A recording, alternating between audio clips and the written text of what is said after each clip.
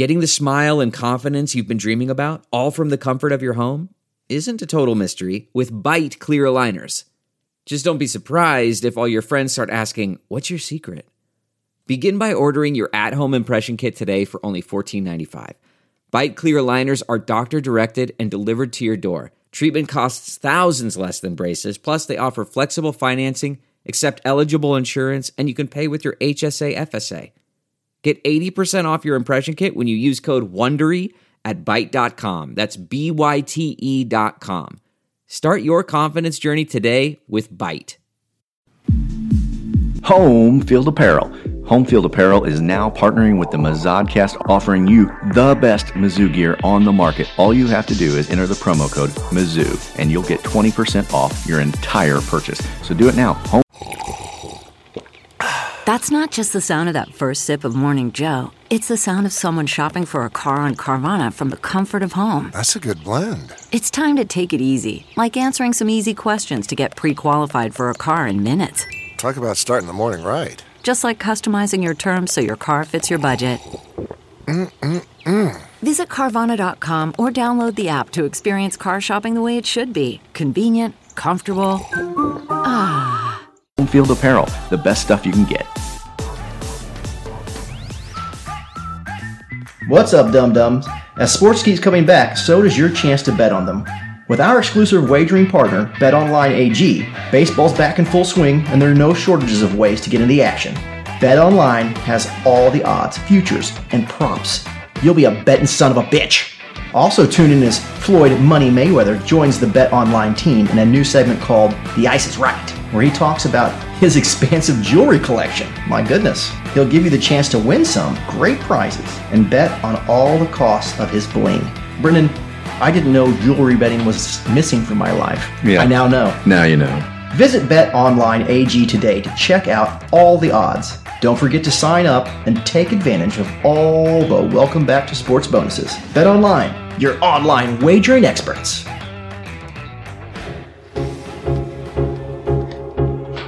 Gonna throw it. Slant.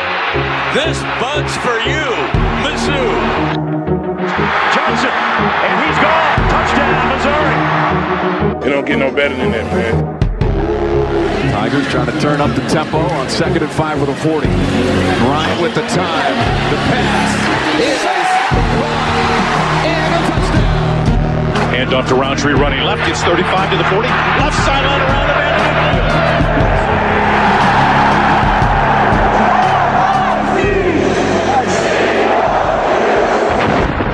This is the Mizzoucast. Howdy, Tiger fans, and welcome to the Mizzoucast. I'm your host, Brendan Anthony. Joining me, as always, is offensive line coach for the Missouri Tigers, Colin Anthony. What's up, dum-dums?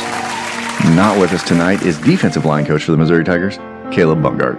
Nope, he's not here. Again. Just like during the game, he no-showed. Jilted lovers. That's what we are, Brendan. Jilted lovers. That's right. It was nice at one time. But anyway, it was ugly. I mean, I think we had spent a week just absolutely trolling the hell out of Tennessee in hopes that maybe, and we knew there wasn't a great chance of this. I mean, Tennessee was ranked. Tennessee was better than Missouri. We know Missouri's not a great team this year. We were hoping maybe they would pull one out against Tennessee, as they have done many times in the past.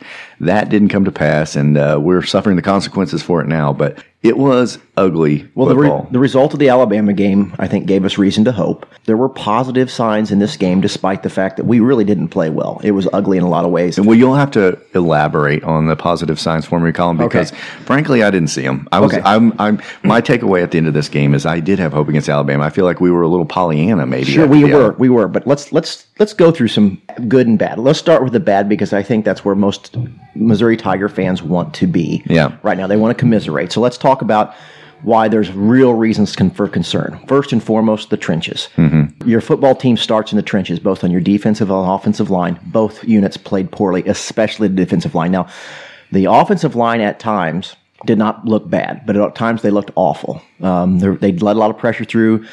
Some of the running plays they blocked well. Sometimes they just got washed out by the defensive line, and they were very inconsistent, the offensive line. But there were signs of hope. Now, the defensive line just simply was a no-show. Whiteside's got in there one time for a sack, but I mean, literally, Missouri for the entire game had 2 tackles behind the line of scrimmage. Yeah, 2 in 74 plays. I think Trajan Jeffcoat may have gotten the other one, I think, if I recall. Is that right? Maybe Jeffcoat's the one I'm thinking of, not Whiteside's. Regardless, it's hard to remember because it happens so infrequently. Yeah.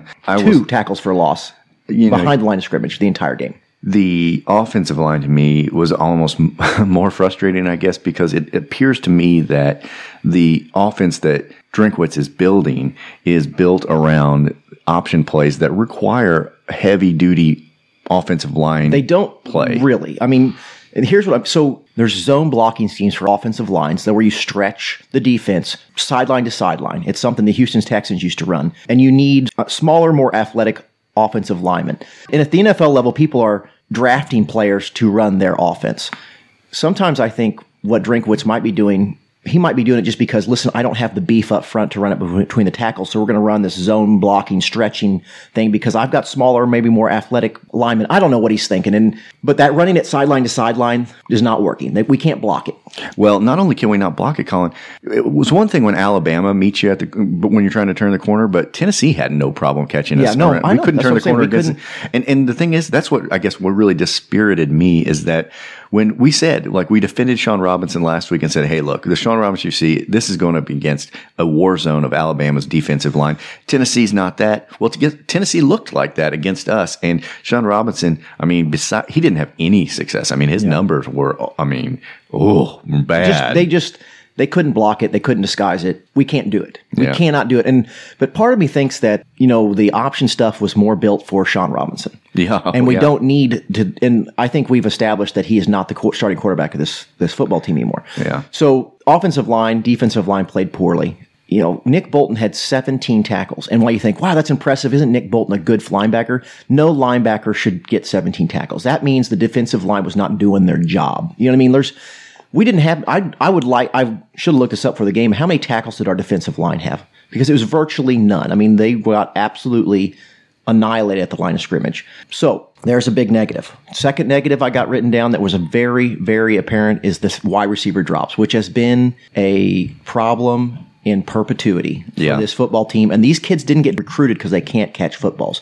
So that's always concerning to me because I feel like there's some mental sharpness there that the coaches need to figure out. Do you remember a guy named Brian Goers, Colin? I do. He attended the open scrimmage that Missouri hosted at the beginning of the season before they even started playing, and told me, he said, you didn't get to see a lot because they weren't showing you, obviously, when they had an open scrimmage, they weren't showing you what they could do. It was basically a practice. He goes, one thing I did notice was that our receivers dropped a ton of passes with no defense on the field. Just running plays in the open with no defense. They were still dropping passes. Mm-hmm. That was a concern of his before the season started. And unfortunately, it looks like that has come to pass because there's nothing more frustrating to watch than good passes fall to the ground because guys do what I could do on the field, which is not catch them. Basilak completion percentage should have been much better. I don't know what it ended up being, but it should have been much better. Well, and third down drops. I mean, Sean Robinson in the last two games both have had tight ends drop touchdown passes. You know what I mean? So even his numbers should be better than they are, which is dreadful. Daniel Parker Jr. has looked miserable.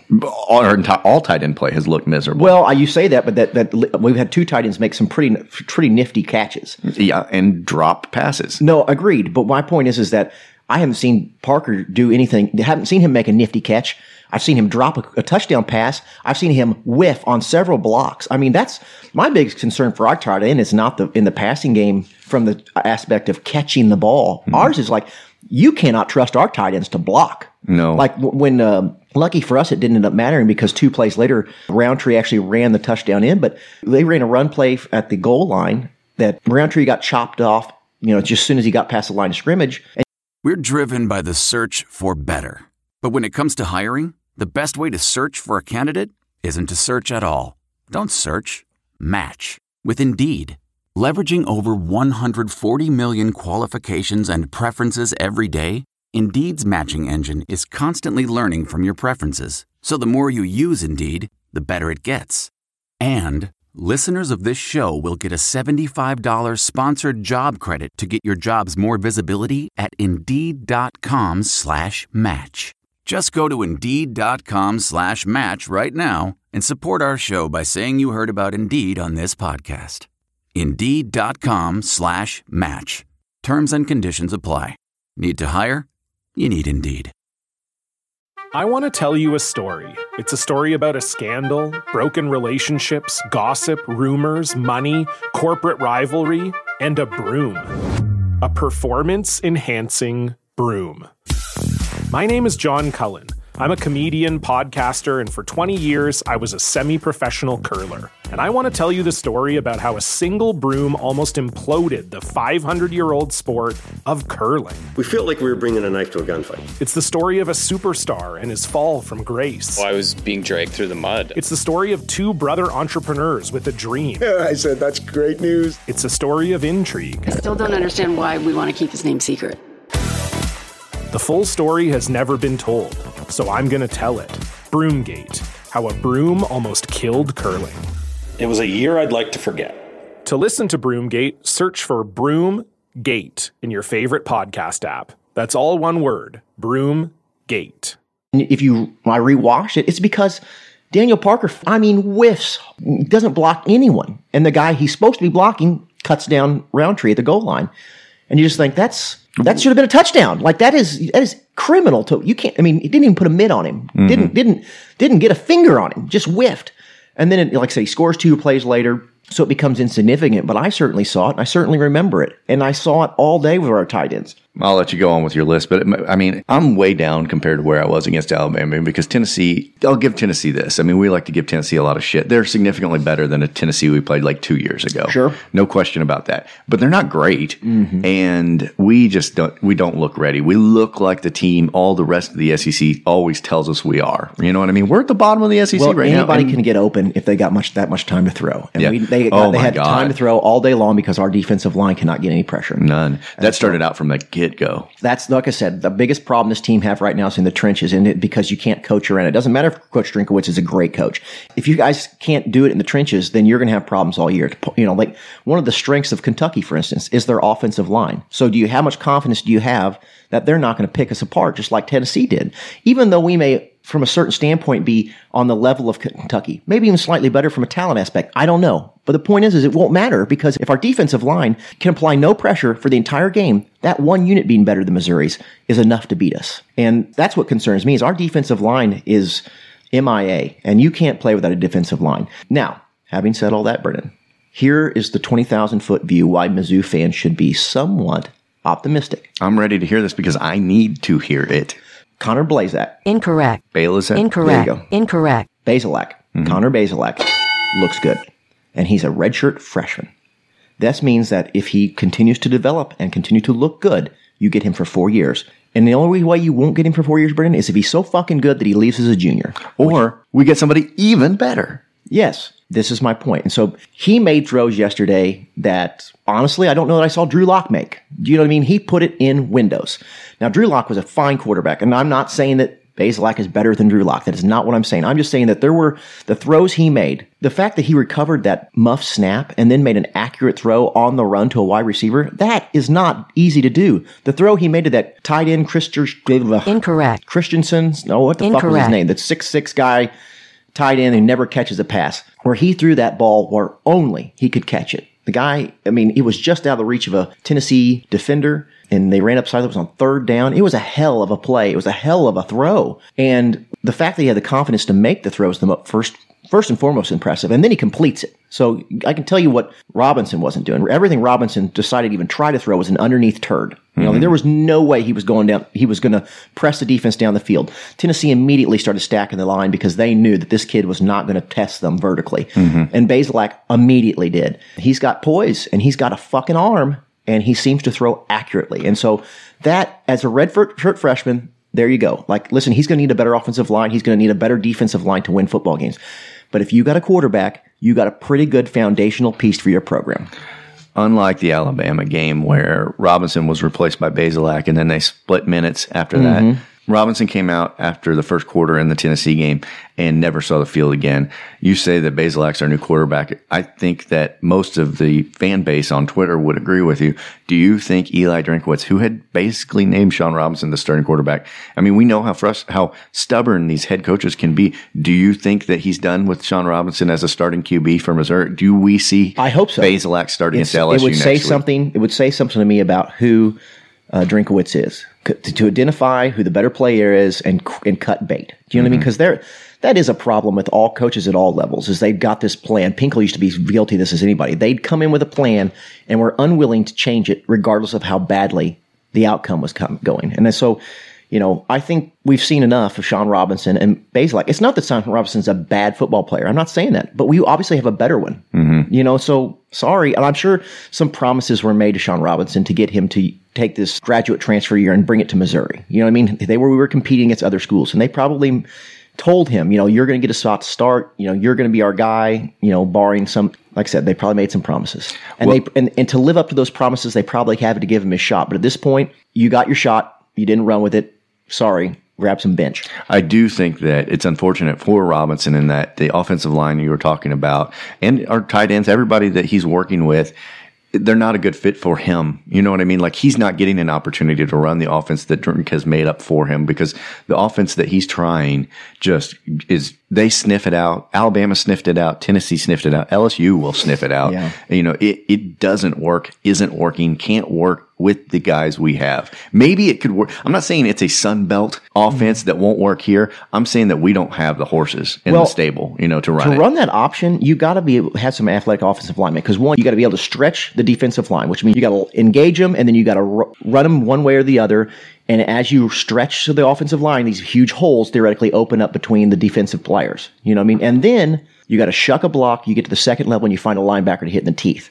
And so it's a lot to ask of an offensive lineman to do. He's got to stretch that defensive line and then move to the second level if possible. They can't get off the initial block. You know what I mean? Not only can they not stretch the defensive line, they can't be expected to stretch that defensive line and then try to pick up a fucking guy at the second level. You know what I mean? Like, it's just, our offensive line cannot do it. And so I understand it's what Sean Robinson would probably do well, and I understand it would be effective theoretically, but you don't have the tools to do the job. Yeah. You can't do it. I know it's what you'd like to do, but you can't. And so give it up. Colin, I saw my first Fire Drinkowitz tweet in week 2. I don't know. I don't remember when Barry Odom got hired, when we saw our first Fire Barry Odom tweet.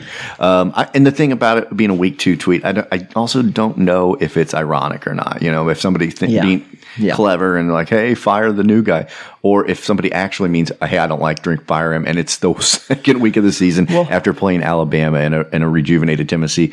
Nothing I saw yesterday made me mad at Drinkowitz. No. What I saw yesterday was a team that lacks skill, athleticism. Well, yeah, lacks the beef in the trenches to do the job. Yeah, I agree. I mean, honestly, for Mizzou, it's a throwaway season. It really is. And we talked about 3 being the over-under on wins. After the Alabama game, I was optimistic that we could win 4. I don't know, Colin. I looked at I don't think we beat Kentucky. Kentucky's a better team than we are. They're more experienced. Their coach has been there longer. All the things that we're going up against Kentucky and we're going to lose this game. As far as not this week, but when we play Kentucky, I don't see that as an automatic win. Mississippi State face planted this weekend against Arkansas. It gives me a little more hope, but they also beat LSU last week. I don't think that's an automatic win. Honestly, the only automatic win after Arkansas just beat Mississippi State is Vanderbilt. I'm not saying we're going to go winless for 2020, but one win is not you know what I mean? Like, I'm really in the dumps about it, and I need a shot in the arm about why things could get better, because what I've seen right now, I mean, here's the other thing, Colin. We talked about while we were undermanned against Alabama, we played sound football. I didn't feel like we played very soundly against Tennessee. I feel like there were a lot of like missed tackles, drops, missed blocks, just a lot of head fuck ups. It's like my golf game. I'm a bad golfer anyway. And then when I make bad decisions on top of it and use the wrong club, it's a disaster. So, no, that's true. And that part of what gave us optimism against Alabama was sharp play. They were overwhelmed. They were out-talented. But they didn't shoot themselves in the foot. And they played sharp football. They did not look as sharp today. And like I said, to me, I've said it on the show before, dropping footballs always worries me. Yeah. It speaks to a mental, like, again, these guys didn't get recruited because they don't catch footballs. Somebody thought they were so good at catching footballs, they gave them a free fucking college scholarship. And now suddenly they can't do it. And that speaks to a problem between the fucking ears. And the problem between the fucking ears, it needs to be figured out by the coaches. Yeah. How do you get these kids to recognize that they don't need to shit down their legs straight hot dog water style? Hot dog water. When the lights come on. Because when the lights come on, that's when you need them to you know what I mean? Like, that was one of my biggest problems with Barry Odom is like our team shit the bed when the lights came on. You know, they were obviously mentally not prepared. Oh yeah. When it was the biggest moment where they could actually turn a corner and take a fork in the road and write their season, that's when they played the worst, actually. Yes. And that's what when I saw Mizzou play well against Alabama, I thought, here's a team that was mentally prepared for the job at hand. They looked sharp. The moment never looked too big for them. They never made silly plays. And even today, they didn't. I mean, they didn't play well. They did not play well. But once they got Sean Robinson out of the game, they looked functional. Do you know what I mean? They looked like they belonged in a Division I football field. I mean, if anybody wants to be mad at Coach Drink, I'm sure he wanted to give Sean Robinson an honest shake. But goddamn, spotting a team 2 touchdowns before you decide to play football is a difficult hole to climb out of. And I'm not saying the outcome would have been drastically different, but I can't imagine what this game might have looked like if we had started out with Bazelak as the quarterback. Do you think that Drink looked at the schedule and said, well, we're starting out 0-3 this year. I'm going to throw out both my quarterbacks, all my offense, and see what's working. And then week 4, when my real season starts, I will know what to do with this team that I've been handed. I think he had an athletic quarterback, and I think we've talked about on the show before, if you could have an athletic quarterback who can both throw and run at the college level, that's a wonderful thing to have. It's almost a better thing to have.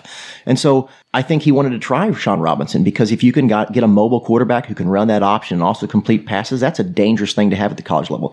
The NFL, you could try to do that, you'll get killed. I mean, people will destroy your quarterback. They can't hold up to the fucking pounding they'll take in the NFL. But at the college level, having a Tim Tebow who can both throw and run conceivably, that's a dirty thing to have on a fucking football field at the college level. And so I think Drinkowitz knows that, and he wants Sean Robinson to be the quarterback because ultimately a dual threat quarterback is more dangerous at the college level. But at the end of the day, that's not what Sean Robinson is. And that's not what our offensive line is. And he wanted him to be it, but he wasn't, you know what I mean? Like, he's not so stupid that he's going to he's going to stick with it once he knows it doesn't work.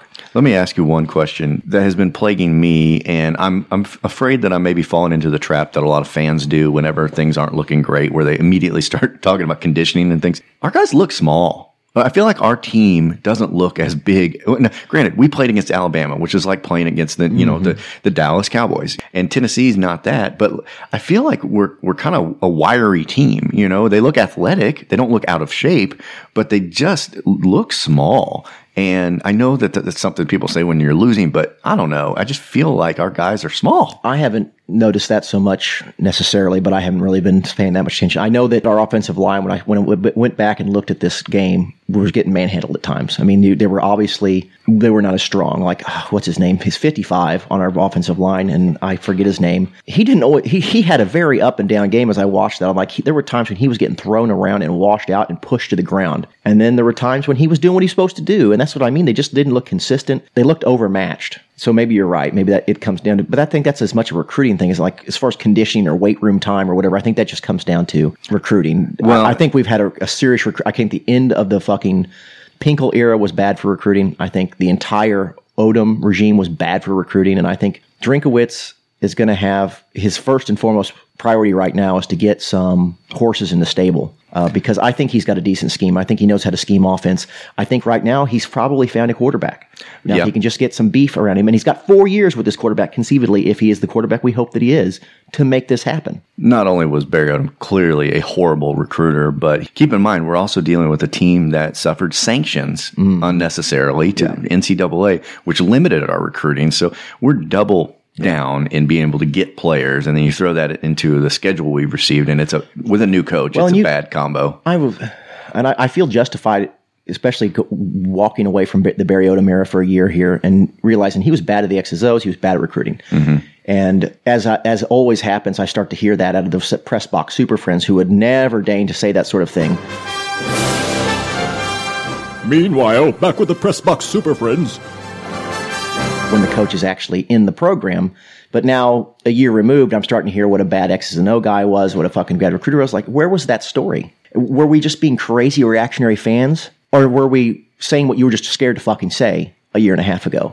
Well, there is a tendency in the Press Box Super Friends fan club to smooch ass to the head coach for access. And access I think to what? I don't know. Well, I think that's changing. I think the dynamic of the Press Box Super Friends is changing. One is they're going away in a lot of ways. Yeah, the Press Box Super Friends really is no more. Yeah, the newspapers are dismantling their sports departments. Certainly, the Tribune is just down to a few whatever 19-year-old kid they can get fresh out of college. Yeah, now that's not just. I'm not talking bad about any of the guys at the Tribune, but they do a fine job. But they're kids. They're 22 and they've not seen football very long. You know, it is a different type of reporting when you've got a guy who's been on the beat for 20 years and has known the last 3 head coaches. You know how all this works. These guys are brand new to their job, you know, just like everybody else. So that's a different dynamic there. They're not going to have the access. They're not going to have the friendships. They're not going to blah, blah, blah, blah, blah.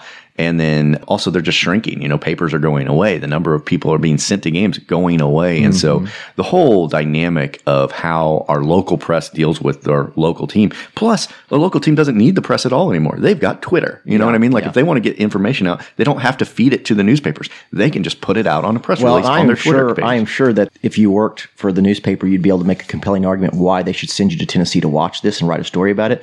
But watching the press box, I don't see how that. I mean, I feel like you can write the same story if you say it in Missouri and watch it on television. Do you know what I mean? Well, I think their editors have agreed with you. Well, I know, but that's what I mean. Like, it'd be hard to argue with the editors. It'd be like, why do you need to be in the stadium? Well, and of course, I think the answer that they would give you is that they want to put a microphone in front of guys' faces and stuff. Sure, but after the game as much as during the game. So anyway, that's a whole different topic. Yeah. So why don't we take our first break, Colin? We'll get back. We'll go around the horn with the SEC to talk about a lot of the other football going on. Obviously, we're going to have Kansas news for you and more hot football talk. MIZ. COU. Delve into the shadows of the mind with Sleeping Dogs, a gripping murder mystery starring Academy Award winner Russell Crowe. Now available on digital. Crowe portrays an ex-homicide detective unraveling a brutal murder he can't recall. Uncovering secrets from his past, he learns a chilling truth. It's best to let sleeping dogs lie. Visit sleepingdogsmovie.com/Wondery to watch Sleeping Dogs, now on digital. That's sleepingdogsmovie.com/Wondery. Hey guys, we have a new sponsor. Who is it? Well, they're called Manscaped, and I know this product. Yeah, they sent us some stuff, didn't they? Yeah, we shaved our sweet salty balls with them. I'll tell you what. They have good stuff. I shaved, and I found a tattoo I forgot I even had. They're the #1 men's below-the-belt grooming company in America. My balls are so soft. Who's the governing body who decides this, by the way? I don't know, but I believe what they're telling me. Manscaped has redesigned its electric trimmer. It's called the Lawnmower 2, and it has proprietary skin-safe technology, so the trimmer won't nick or snag your nuts. It's a zero-turn mower. It gets the job done. Yeah. It's scrote safe. That's guaranteed. But I can't tell you how many lacerations my ball sack used to have before we got Manscaped. Well, you shouldn't have been using that bullwhip, Colin. Manscaping accidents are finally a thing of the past. In my defense, it was a rusty lawnmower blade. But either way, I don't have to worry about that anymore. Don't use the same trimmer on your face as you use on your balls. That's day one stuff. Act now and you can get 20% off and free shipping. Just use the code ARMCHAIR at manscaped.com. Always use the right tools for the right job. Your balls will thank you.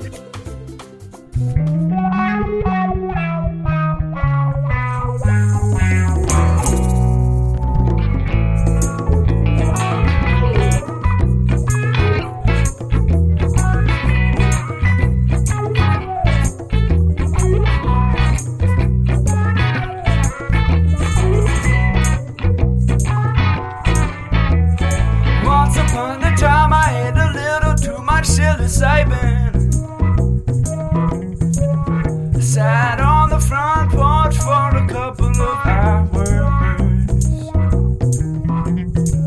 I said I really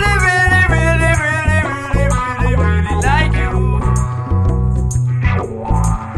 Oh yes I do, yes I do, yes I do. And we are back. You're listening to some listener music. This is a Mizzou student, as a matter of fact.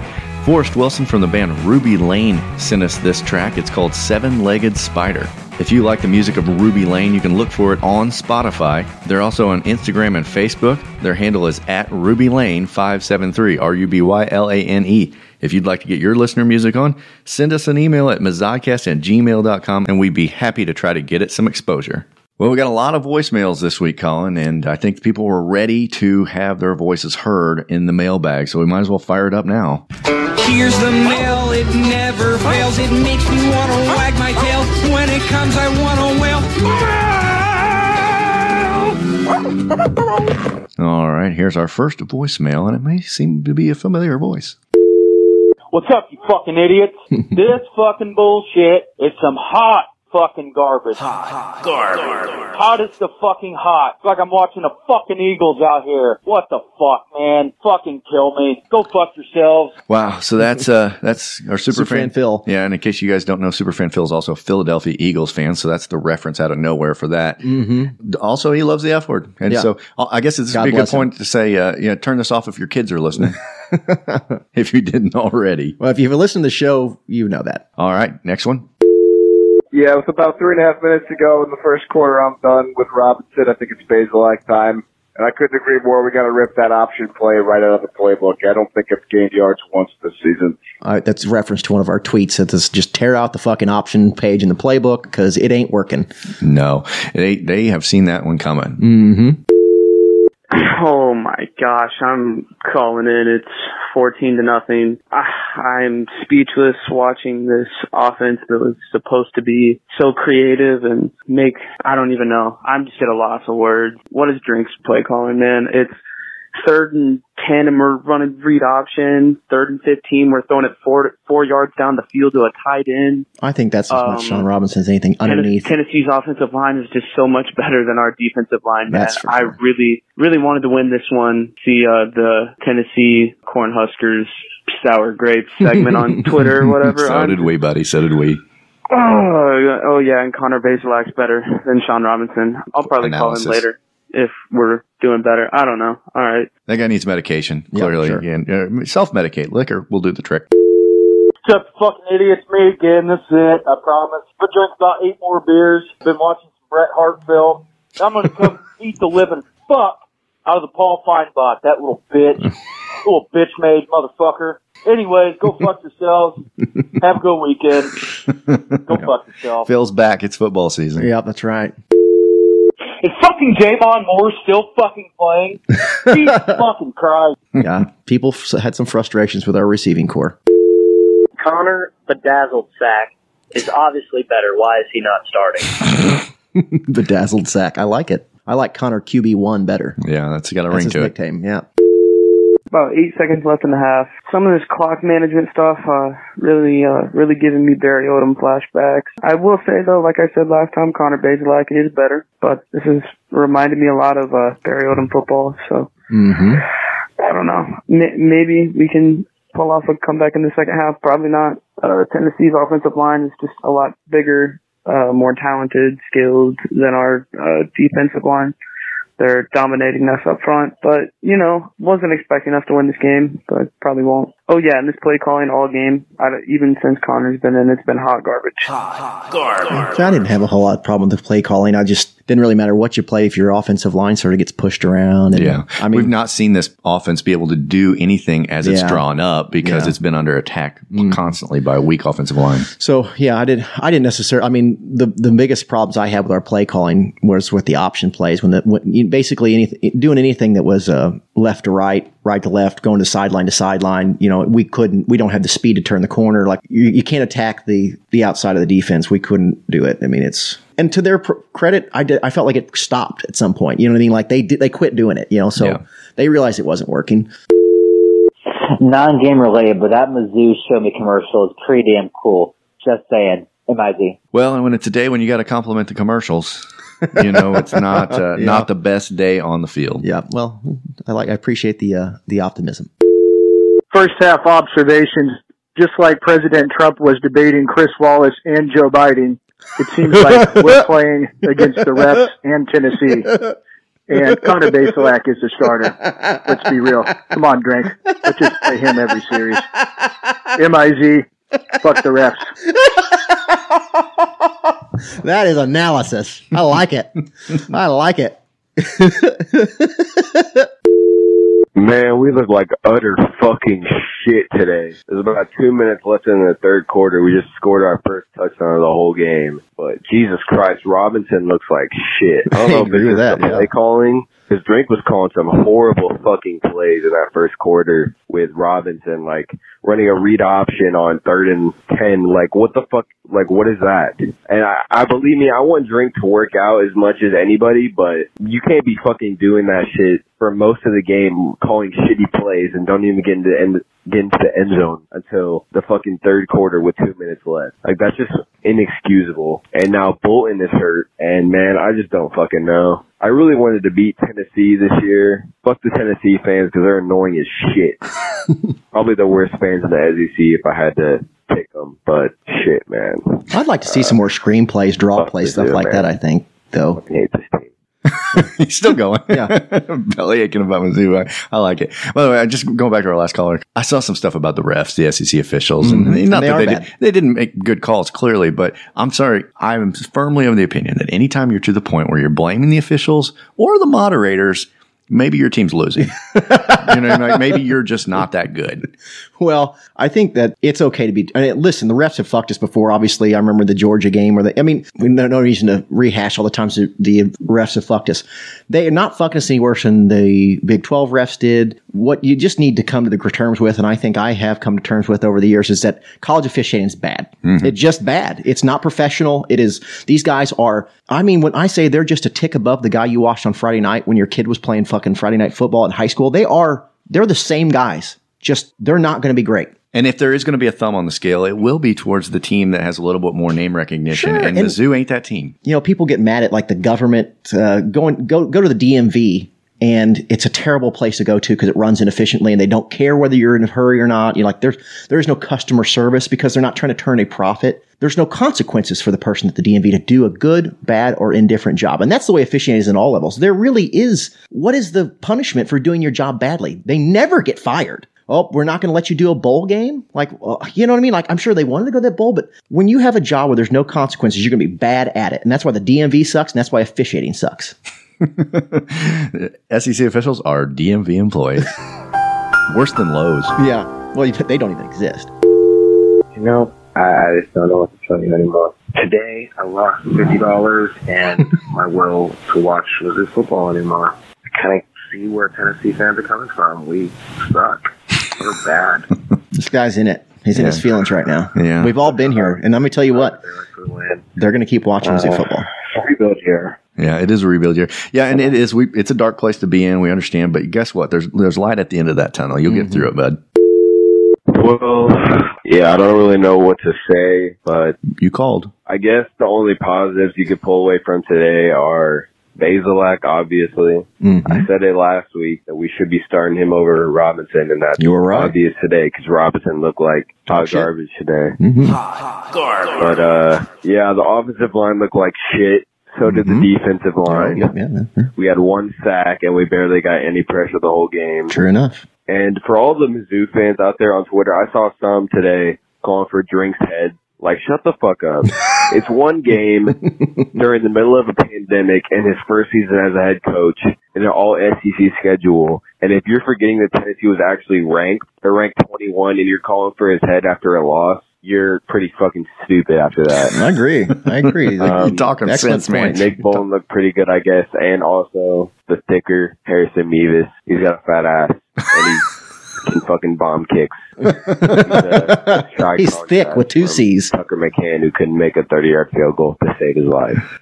I like talking about our kicker's ass. I really, thick with two C's. I think we might be able to beat Vanderbilt and maybe steal one versus Kentucky. I don't know. Offensive line play has to get better. We can't be having Bazelak run around the pocket and can't get any blocks to save his life. And so is the secondary. The secondary was kind of getting burnt today too. And our run defense is absolutely horrible. Yeah, that's our D-line. That's our D-line. Yeah, the first person to tackle is running back in this defense is the safeties or the linebackers. So fucking ball fans, they suck dick. That's true. Suck my dick. Fuck them. We're on board with you. Yeah, every secondary is going to look bad when your quarterback has no pressure all day long. It's like when there are it's like we didn't run defensive linemen against Guarantano. Yeah. Of course, our secondary is going to struggle. Well, and I think the most important point from that call is that our kicker has a badunk-a-dunk. Yeah, we'll investigate that further.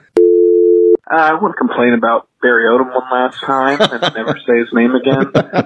Remember when we prided ourselves about defensive line play, and then he was around for 4 years? They called it D-line Zoo. Showed up pretty big today, but still a lot of positives with Drink, and Connor should start the rest of the year. It's a good point. He dismantled D-line Zoo. That's what Barry Odom accomplished in his time at Mizzou. He took D-line Zoo, which was something we were known for, and he dismantled it. It's not a thing anymore. Nope, he destroyed it. And everybody's praising Barry Odom for fucking their win against Arkansas. It's like, hey, assholes, he had 4 years to get his own players and do exactly what he wanted on defense here, and he did a terrible job. Terrible.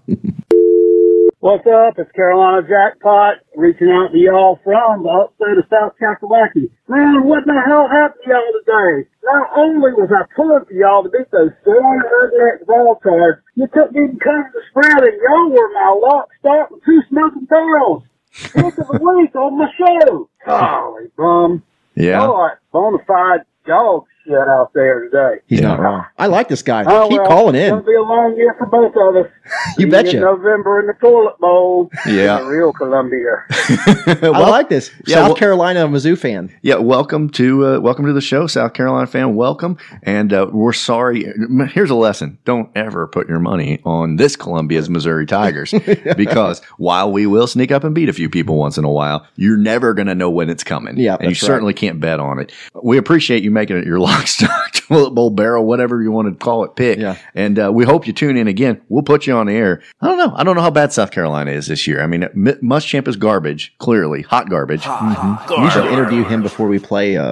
Yeah, we'll have you on South again. Carolina. Yeah, give us your number, man. We'll call you. You give us South Carolina analysis in our midweek show, and then we'll know what to expect against them. So, hey, get in touch with us. And mizzodcast@gmail.com. Give us your number, and you, South Carolina fan, whoever you are, you're going to be our South Carolina analyst. Our intrepid reporter, South Carolina reporter. In the field, in South Carolina, doing God's work. Hey, so I know you guys were pretty high on Sean coming into the season, but obviously Connor looks like he's the superior quarterback. Now, I don't know if there's been any drama caused by the QB controversy, if you will, or even if you could call that. Guy definitely sounds like his old lady's got a dry pussy, though. But do you think that the team will play better with Connor as the true QB1 now, or do you think there will be some players who kind of want Sean Robinson to get back in there? I know last season there were some players who wanted Sean Robinson to play, even though he obviously couldn't, and said he looks better than Kelly in practice. So do you think that could cause any drama, or do you think it'll help the team?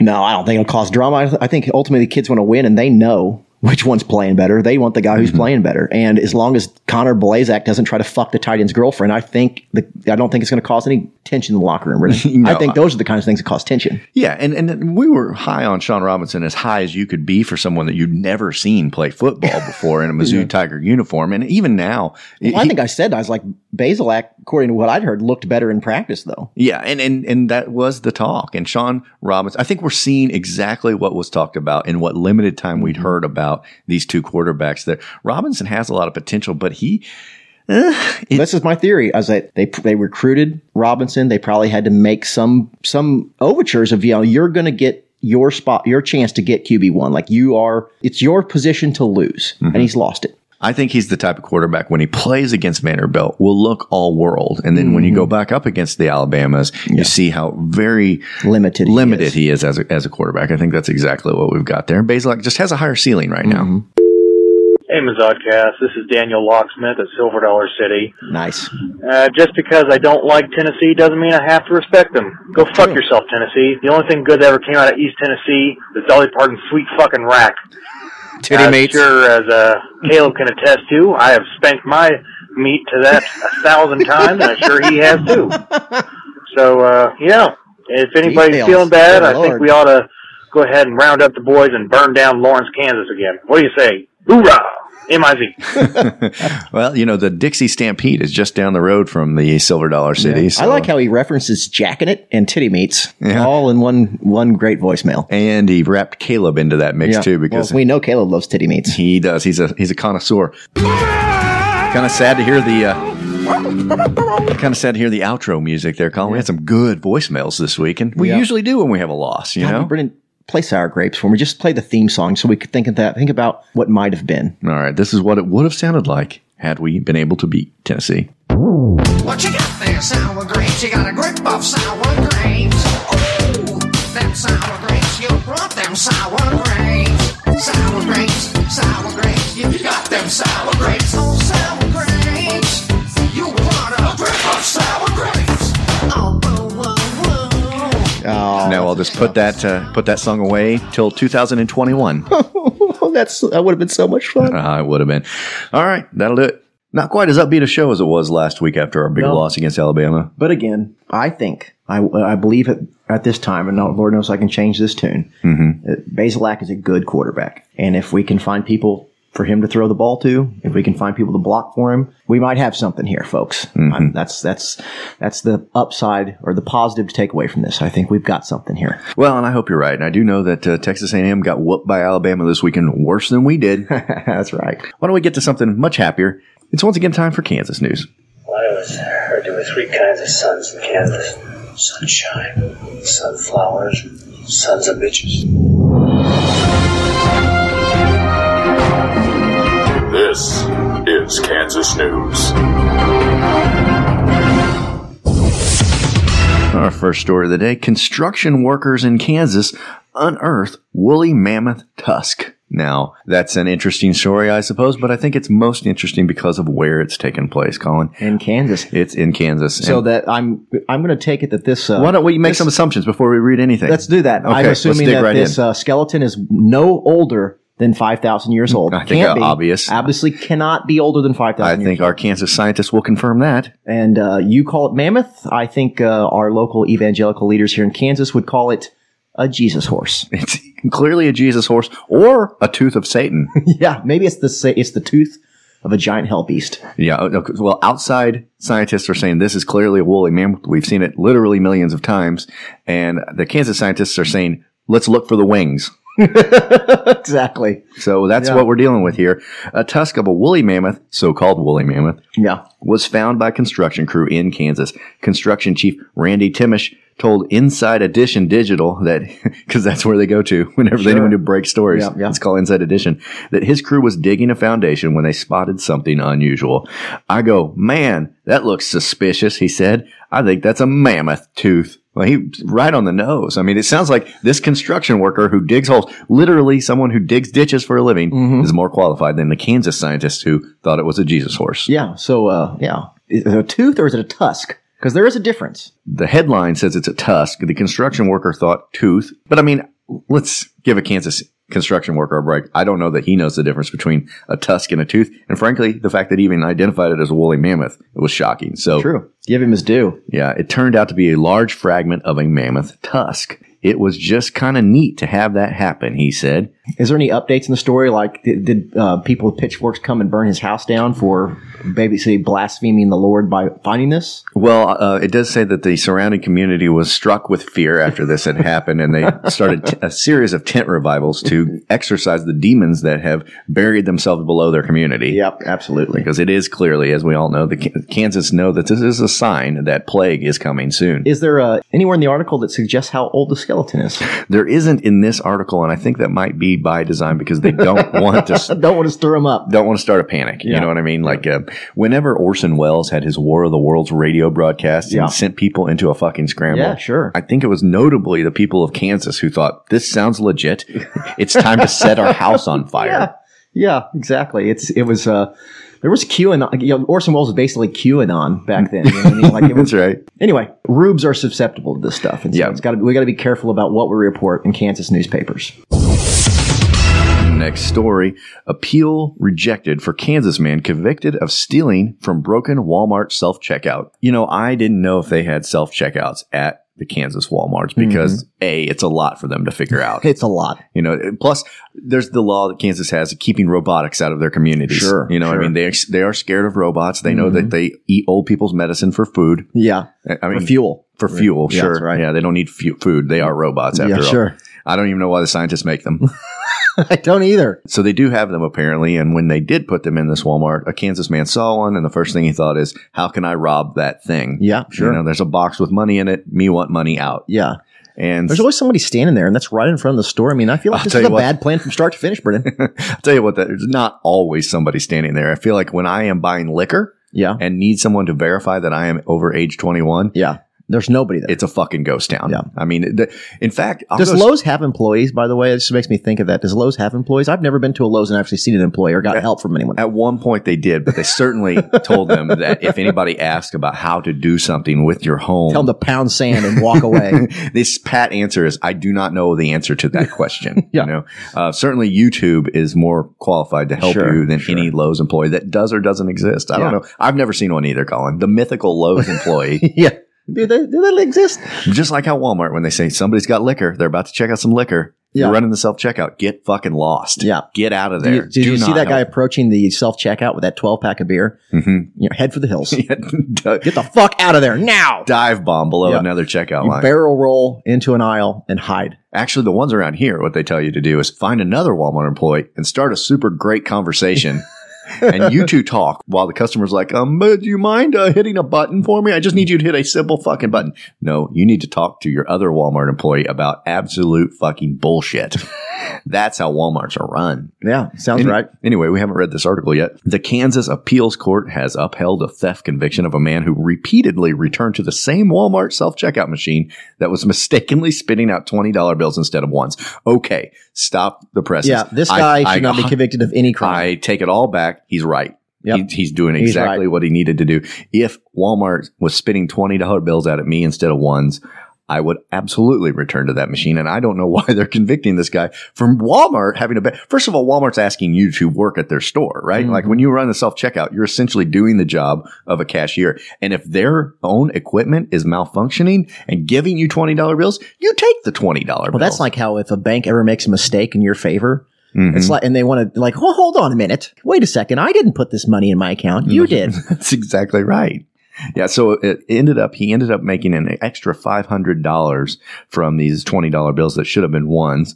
The Wichita Eagle reported that a 3-judge panel rejected the ruling of his appeal, which essentially came down to sometimes things are too good to be true. Mm-hmm. His conviction for theft delivered by mistake stems from a January 2019 shopping trip in which he discovered the self-checkout machine at Walmart was giving him extra change. I don't like it. I don't like this at all. No. I hope it only applies to Kansans and Kansas Walmarts because obviously they have their own set of laws there. Walmart's going to crush this guy into their giant boot. I'm like, fuck you, Walmart. Fix your machines. You know what I mean? Doubt. If you're spitting out 20s, take them. Agreed. Anarchy. For anarchy. Speaking of anarchy, a Lenexa man went down to Branson to go-karting as a Kansan would do. Sure. I mean, a more wholesome activity than going to Branson and go-karting. Bigger vacation for somebody in Kansas than to come into the beautiful confines of Missouri, mm-hmm. go down to Branson, which is the only place they understand. Yeah, sure. And ride go-karts. Well, didn't work out so much for this Lenexa, Kansas man who is suing after he was injured while driving a go-kart in the tourist town of Branson. Does it say where you went and saw Yakov Smirnoff at any point? I'd like to think. Well, the country. I think I heard that Yakov has retired. Yeah, I think he has. That's sad for America. You know what I mean? Sure. Now we'll never know if in Russia computer mouse drags you. Yeah. In what a country. Anyway, Ryan Landy of Lenexa, Kansas filed a lawsuit Saturday in federal court. It alleges that the operators of the Track Family Fun Parks in Branson were negligent in failing to prevent his go-kart crash. Now, this is something where I can be against Kansas. Now, hold on a second. Yeah. So he's bad at driving a go-kart. And it's the go-kart track's fault. That's what it's sounding like to me. Here's how it went down. As Landy was riding with his young son, who was ready to stop after several laps, the lawsuit says Landy was told to pull over to a staging area where he was then rear-ended by another driver. Okay. The lawsuit then goes on to say there were no employees around to help because it's apparently like a Lowe's. Yeah. Landy also claims the operators refused to provide medical attention or call an ambulance for Landy, who underwent surgery on his shoulder after the crash. Wow, that's maybe he got hit pretty good. Apparently it busted his shoulder up. Yeah, well, the question remains, like, was it his own wife driving the car that rear-ended him from behind? I mean, is it the go-kart place's fault, or is it the person who rear-ended him? This is the problem with our society being this litigious, is that, do you like go-karts? Do you like go-kart tracks? Because this is the shit that's going to shut them down. Because at some point, if you're just going to everybody's going to keep suing, you know what I mean? Like, I feel like if you're going to get into a go-kart, you assume some personal responsibility that, you know what, this is not the safest activity in the world. field. Yeah. None of us are expert go-kart drivers. We're all just rubes getting in our go-karts to have a good time. And occasionally somebody's going to hit somebody else. In fact, if you're like me and my friends, you intentionally try to hurt one another in these go-karts. That's called fun. That's called fun. And if we had succeeded in destroying one of our body parts with these go-karts intentionally, it would not be the go-kart track's fault. No, that's correct. And I think that if you want to avoid go-kart injuries, avoid go-karts. Don't get it in an unregulated, unmonitored go-kart track. It's pretty simple. I mean, if you stay out of those circumstances, you don't get go-kart injuries. Now, I mean, I don't expect to have surgery because I went to a go-kart track, but are you going to place the blame on the 21-year-old college student who's having to work at that track? I mean, so he's smoking weed in the back parking lot and not watching you get rear-ended. Yeah. What would he have done to stop it? You know what I mean? Was he going to throw his body in, but no, and like use his body as a barrier between your go-kart and their go-kart and let him crush his innards to protect your precious shoulder? And what would he have done? What are you going to do? Get money out of the 62-year-old deadbeat dad who runs a go-kart place in Branson? You know what I mean? It's not like they're swimming in probably cash. Actually owned by some so-and-so entertainment properties or whatever. They probably are very lucrative to sue. And that's probably why he's doing it. Yeah, that I think bottom of the issue. It's basically it's the same as buying a lottery ticket. Cash grab. Final story of the day, Colin, and this always makes me happy. Kansas Jayhawks football team went up against number 17 Oklahoma State this weekend. But keep in mind, they were playing at home in Lawrence, Kansas, where they had been undergoing very strict coronavirus attendance rules. From what I hear, at this point in the season, they're level with last year's attendance, where there weren't coronavirus restrictions on the attendance. We're still at even money. The good news, this is all good for Kansas because all these other teams are losing revenue. Kansas revenue staying exactly the same as it did before. Did it say if Mike Gundy showed up in a QAnon t-shirt to the game? It is possible. He has that t-shirt. We've seen it before. No, that was OANN or whatever. Potato. Yeah, exactly. Whatever. But I mean, he's a man. He's 40. He's got a mullet. He's ready to play Kansas. And he was, because it turns out that even though they were sitting at home in front of tens of fans, or no fans? Is it tens of fans or no fans? I don't know. Even though they were playing at home, Kansas lost to Oklahoma State 47-7. They lost worse than Missouri. They lost worse than anybody. It was a free win for Oklahoma State, 47-7. They did get on the board. Good for you, Kansas. They're sitting at 0-3, Colin. 0-3. We're at 0-2 now, so we're still, as bad as we played, better than Kansas. Yeah, I wonder what happens to Kansas. Do they ever right the ship? Is it unwritable? Should they just disband the football team? Which is, I'm not being facetious, Brendan. I mean, no. I mean, it would save. Millions of dollars. I don't know. I mean, Les Miles is magically not the answer, Colin. Yeah, crazy, huh? And the thing about Les Miles is nobody's expecting him to take them back to an Orange Bowl anytime soon. But maybe don't get blown out every week. You know what I mean? Like, that's a very low bar. Yeah. Don't get blown out every week. Turning our attention to better football, it's time to look at what our brethren did in the SEC. I mean, we are obviously a longstanding member of the SEC, respected by all. And so it is time, once again, to go around the horn with the SEC. We break our bread at Waffle House, our teams are pretty good. We even play some basketball when Jesus says we should. So pour a little bourbon and repeat right after me. We built a church for Saturdays and called it SEC. Jesus loves football.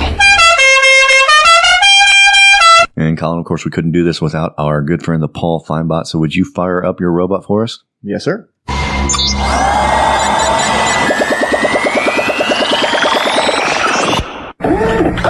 Nick Saban. Paul, thanks for joining us. Thank you, Mizzou Cast Podcast. I listened to the Paul Feinbaum show the Monday after the Alabama game. Like, let's hear what they have to say about Mizzou, Alabama. Nothing.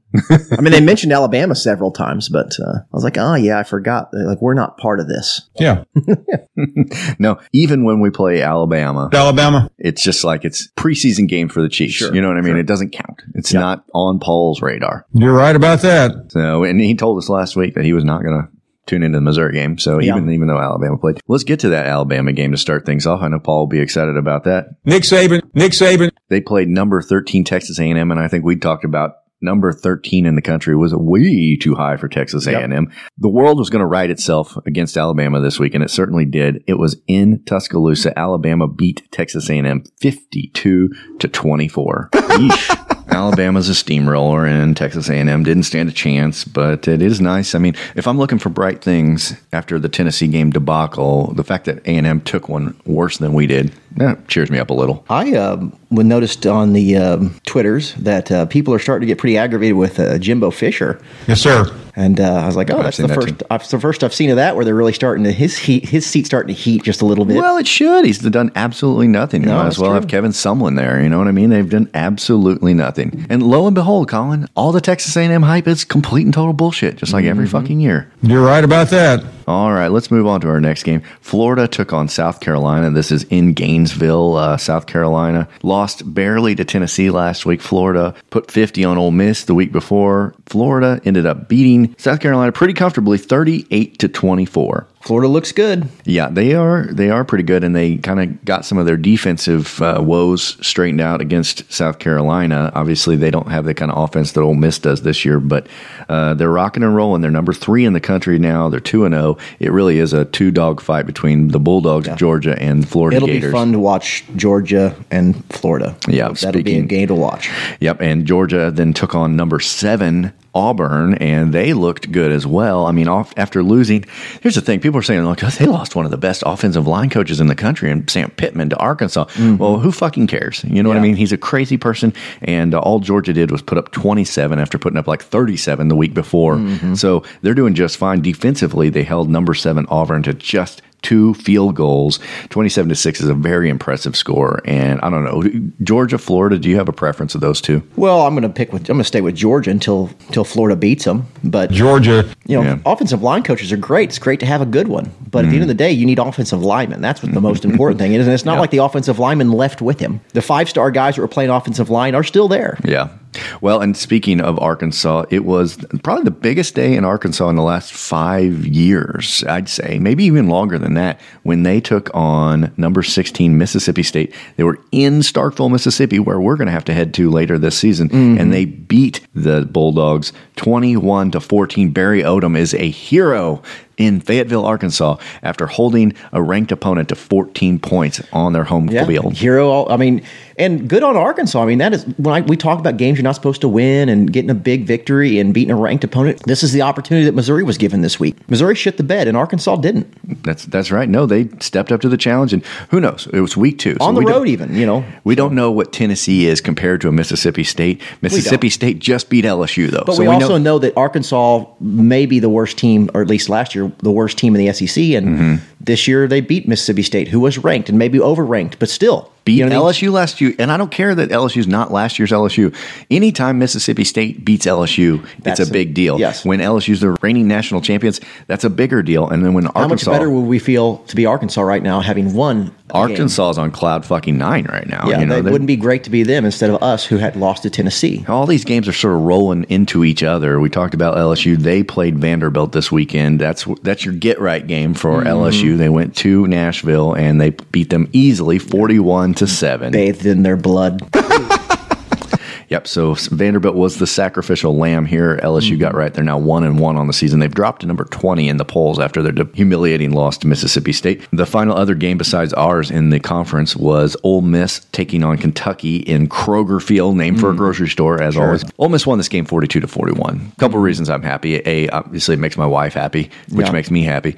2, I bet on this game. Just like Caleb said, I did not like this line. I think Kentucky was favored by, I got them at 6 points. I think it was 6.5 when I almost bet this, and I ended up not doing it. You should have. I was pretty nervous right up to the end, though, because Kentucky really had a lot of chances to win this game. They got fucked themselves with like some sort of stupid early celebration penalty, and then the real kick to the nuts, the real sort of Andrew Baggett-style thing that happened to Kentucky was in overtime. Kentucky marched right down the field and scored a touchdown immediately and then missed the extra point kick.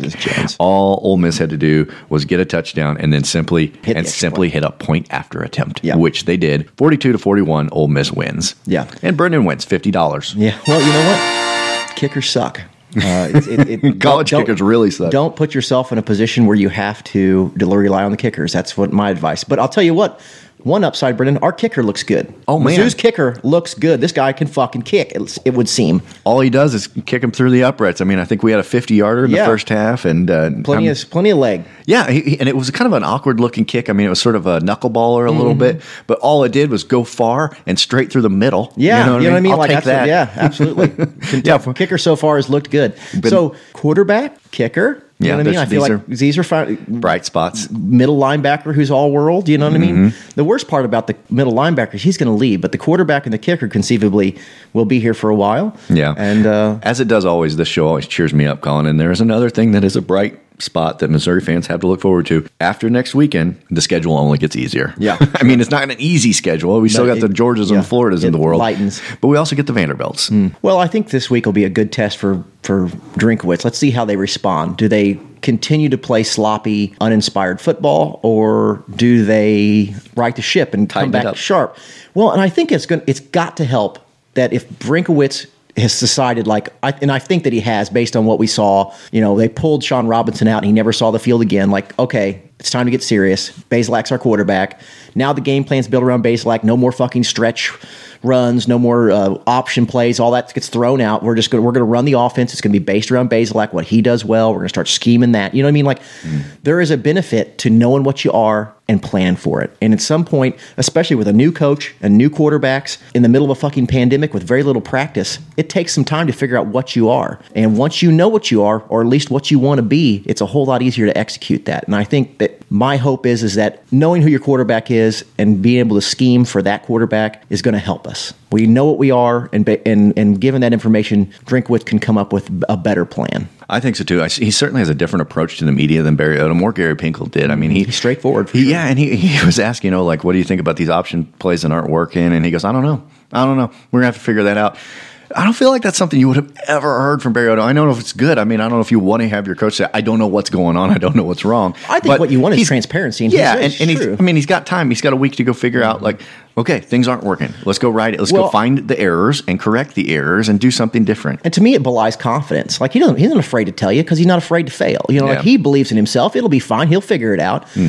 Sometimes these coaches, I think, play it close to the vest because they don't want their words used against them. Yeah. You know what I mean? But he's confident he's not going to have to eat his words because he's confident that he's going to succeed. Like I said, I'm still on the Drinkwitz boat. Fuck, it's his second game as our coach. You know what I mean? Like, in a horrible situation. And so far the team has been disappointing, yes, but there are reasons for optimism. And we're 0-2, and everybody in the world expected us to be 0-2 right now. So don't get too upset. I mean? Yeah, I think if anything, he was a victim of a little bit having the team look a little too sharp against Alabama. You know what I mean? Like, it's now the expectation bar got set way too high, and now we're all having to come back down to earth a little bit. Let's go on to next week's games, Colin. All right, we got a full slate as we're going to all season long because we're not going to have many breaks. I do not mind that.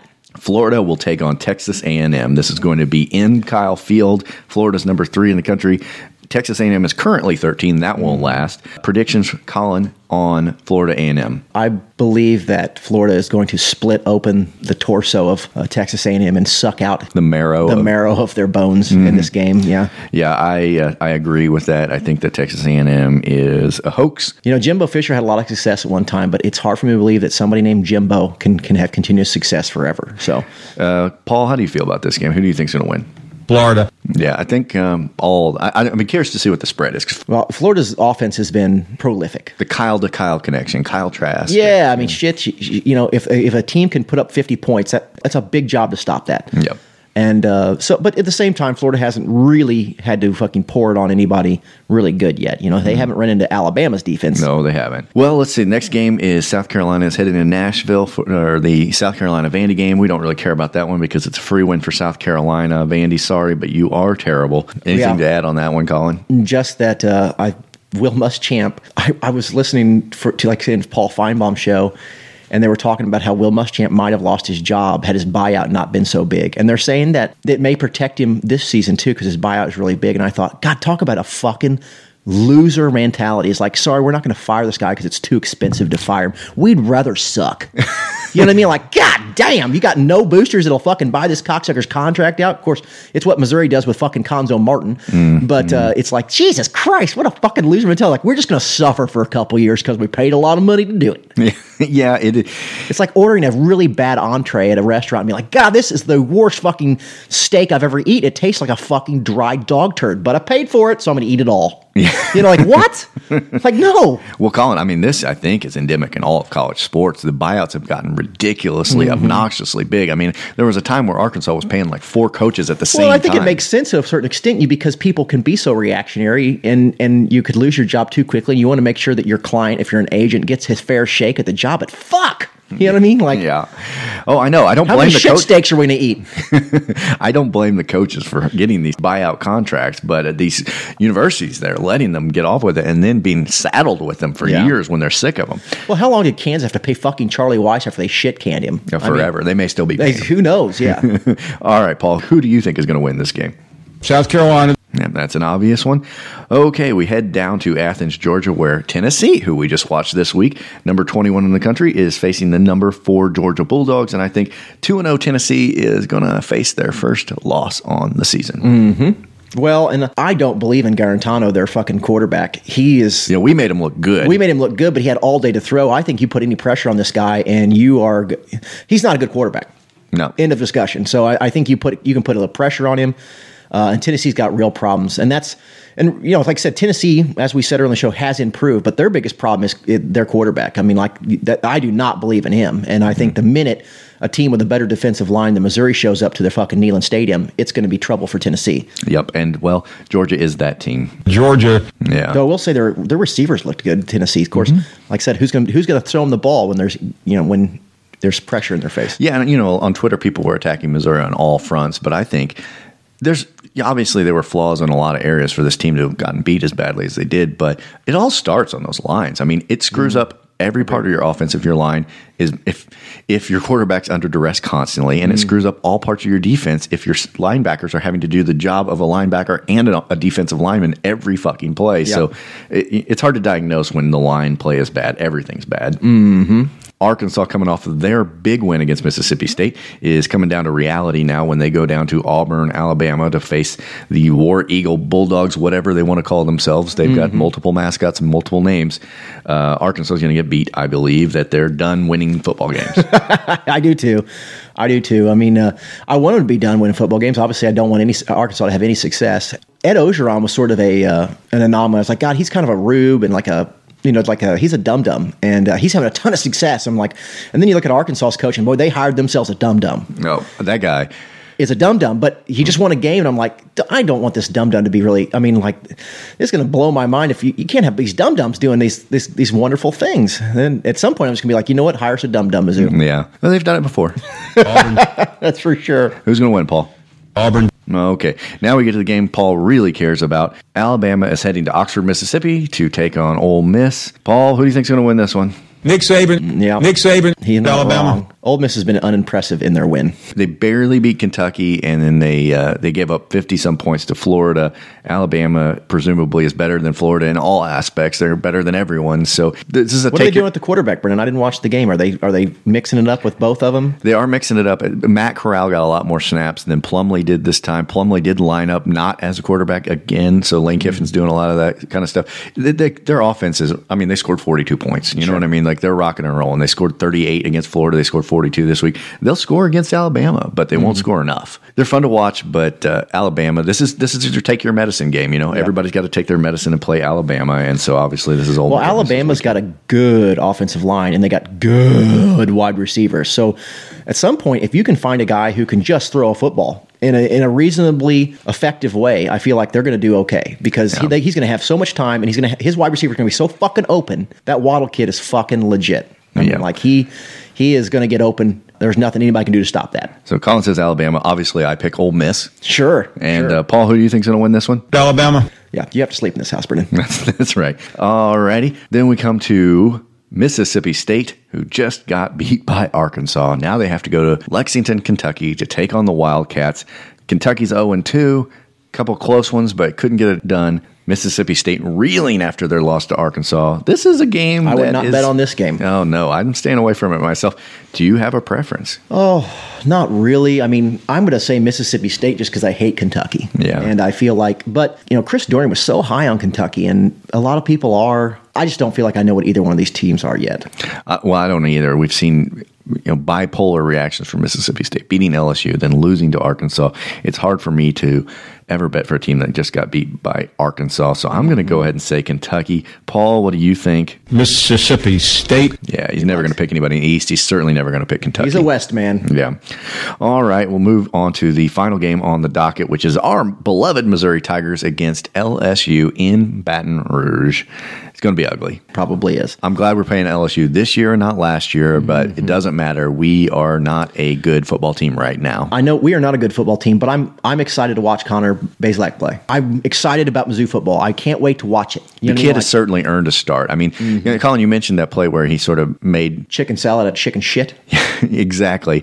When he picked up that muffed snap, but there's also that play on 4th and 1 in the third quarter where instead of trying to get 1 yard on the ground, where he went over the defenders to get it to his tight end and just absolutely threaded a needle to pick up big yard. That was a huge throw and just perfectly big time throws. And it took balls to even throw that and pass. One of the throws that he had wasn't necessarily at some big moment, but on the second series he threw a fucking laser beam, 25 yards down the field, and then I was just like, whoa, that was a fucking. He's got an There's arm. a lot of college kids that don't make that throw. That's, I saw him throw to the back shoulder. The 3rd down and 4th down conversions that he used to tight end, both of those throws were put in a place that only his receiver could catch it. Well, the one thing I'll say about most of the college completions I see, they are fucking high school wide open. A lot of times when they're thrown to a receiver who does not have somebody on them. And those throws were made with somebody on them, and that's one of the things that I remember a lot about Drew Lock is Emmanuel Hall having 7 steps on the guy, and Drew Lock's throwing him and he's hitting him in stride, and it's a beautiful throw, but it's still easier than throwing in a window when the guy draped on somebody. And that was why, God damn, that's a tough throw. That's an NFL throw, not that he's an NFL quarterback. I'm just not saying that. I'm just saying the NFL has to throw people open. That their quarterback have to be that good. And he threw some people open. Yeah, that's right. And he earned himself a starting spot in this game coming up on Saturday. And something I don't think we did last week, Brendan, was we didn't pick a Kirk Farmer's Hair player of the game. Oh, God, you're right. I mean, shame on us. But I think this week, if I'm going to give that award out, Connor's the guy that's going to catch that one. Or maybe Roundtree. Fuck, Roundtree played a good game. Yes, he did. We need that guy. And we needed Beatty. So, okay, well, I can go with that. Paul, who do you think is going to win this game? Need I ask? LSU. Yeah, well, I mean, you're not wrong. Can't disagree with you. Yeah, what are we going to do? Okay, that'll do it for Around the Horn. I am happier than I guess I was before we started this podcast, Colin. It was an ugly loss, but we do have to look at this whole thing at the 20,000-foot view and see this season for what it is and what Drink's got to work with. I mean, he can be the smartest coach in the world, but if he doesn't have the horses, what are you going to do? And these guys they're not as talented. They're lower recruits. They haven't had as much time together. All these things to make it well, you know what? We're doing what we can with what we got. I like the scheme. And I like the quarterback. And that's so basically I'm saying right now I like the coach and I like the quarterback. And those are two. That's a good place to start. And like I said, we should all hope that Bazelak becomes the man because he's a redshirt freshman. You get that guy for some time. I'm excited about that too. Well, and again, this is an unfair comparison to Connor Bazelak, but he looks better starting games right now than Drew Lock looked when he started games. I remember us at the stadium watching Drew Lock make his first start against South Carolina, and Drew Lock playing a very serviceable, conservative game plan, but that looked good and did a good job, and we won and got excited. He did not make the throws that Connor made, you know what I mean, in that start. And so I'm not saying it's going to be Drew Lock. I'm certainly not saying it's going to be better than Drew Lock, but if you start him at the same spot right now, he looks better, all things being equal. Yeah, I think you're right, Colin, and I agree with you. I think Bazelak is worthy of the player of the game for this week, although Roundtree is impressive as he always is, as is Nick Bolton. I mean, all those guys are impressive, but I'm happy to give it to Bazelak if for no other reason it gets him the start against LSU because I think we all want to see him start. Yeah. But we're probably going to lose next weekend, but we got to soldier on and tough this out. Once that's all over with, we're going to maybe get some easier games. We can start breathing and start and see what the future might look like. Until then, MIZ. ZOU.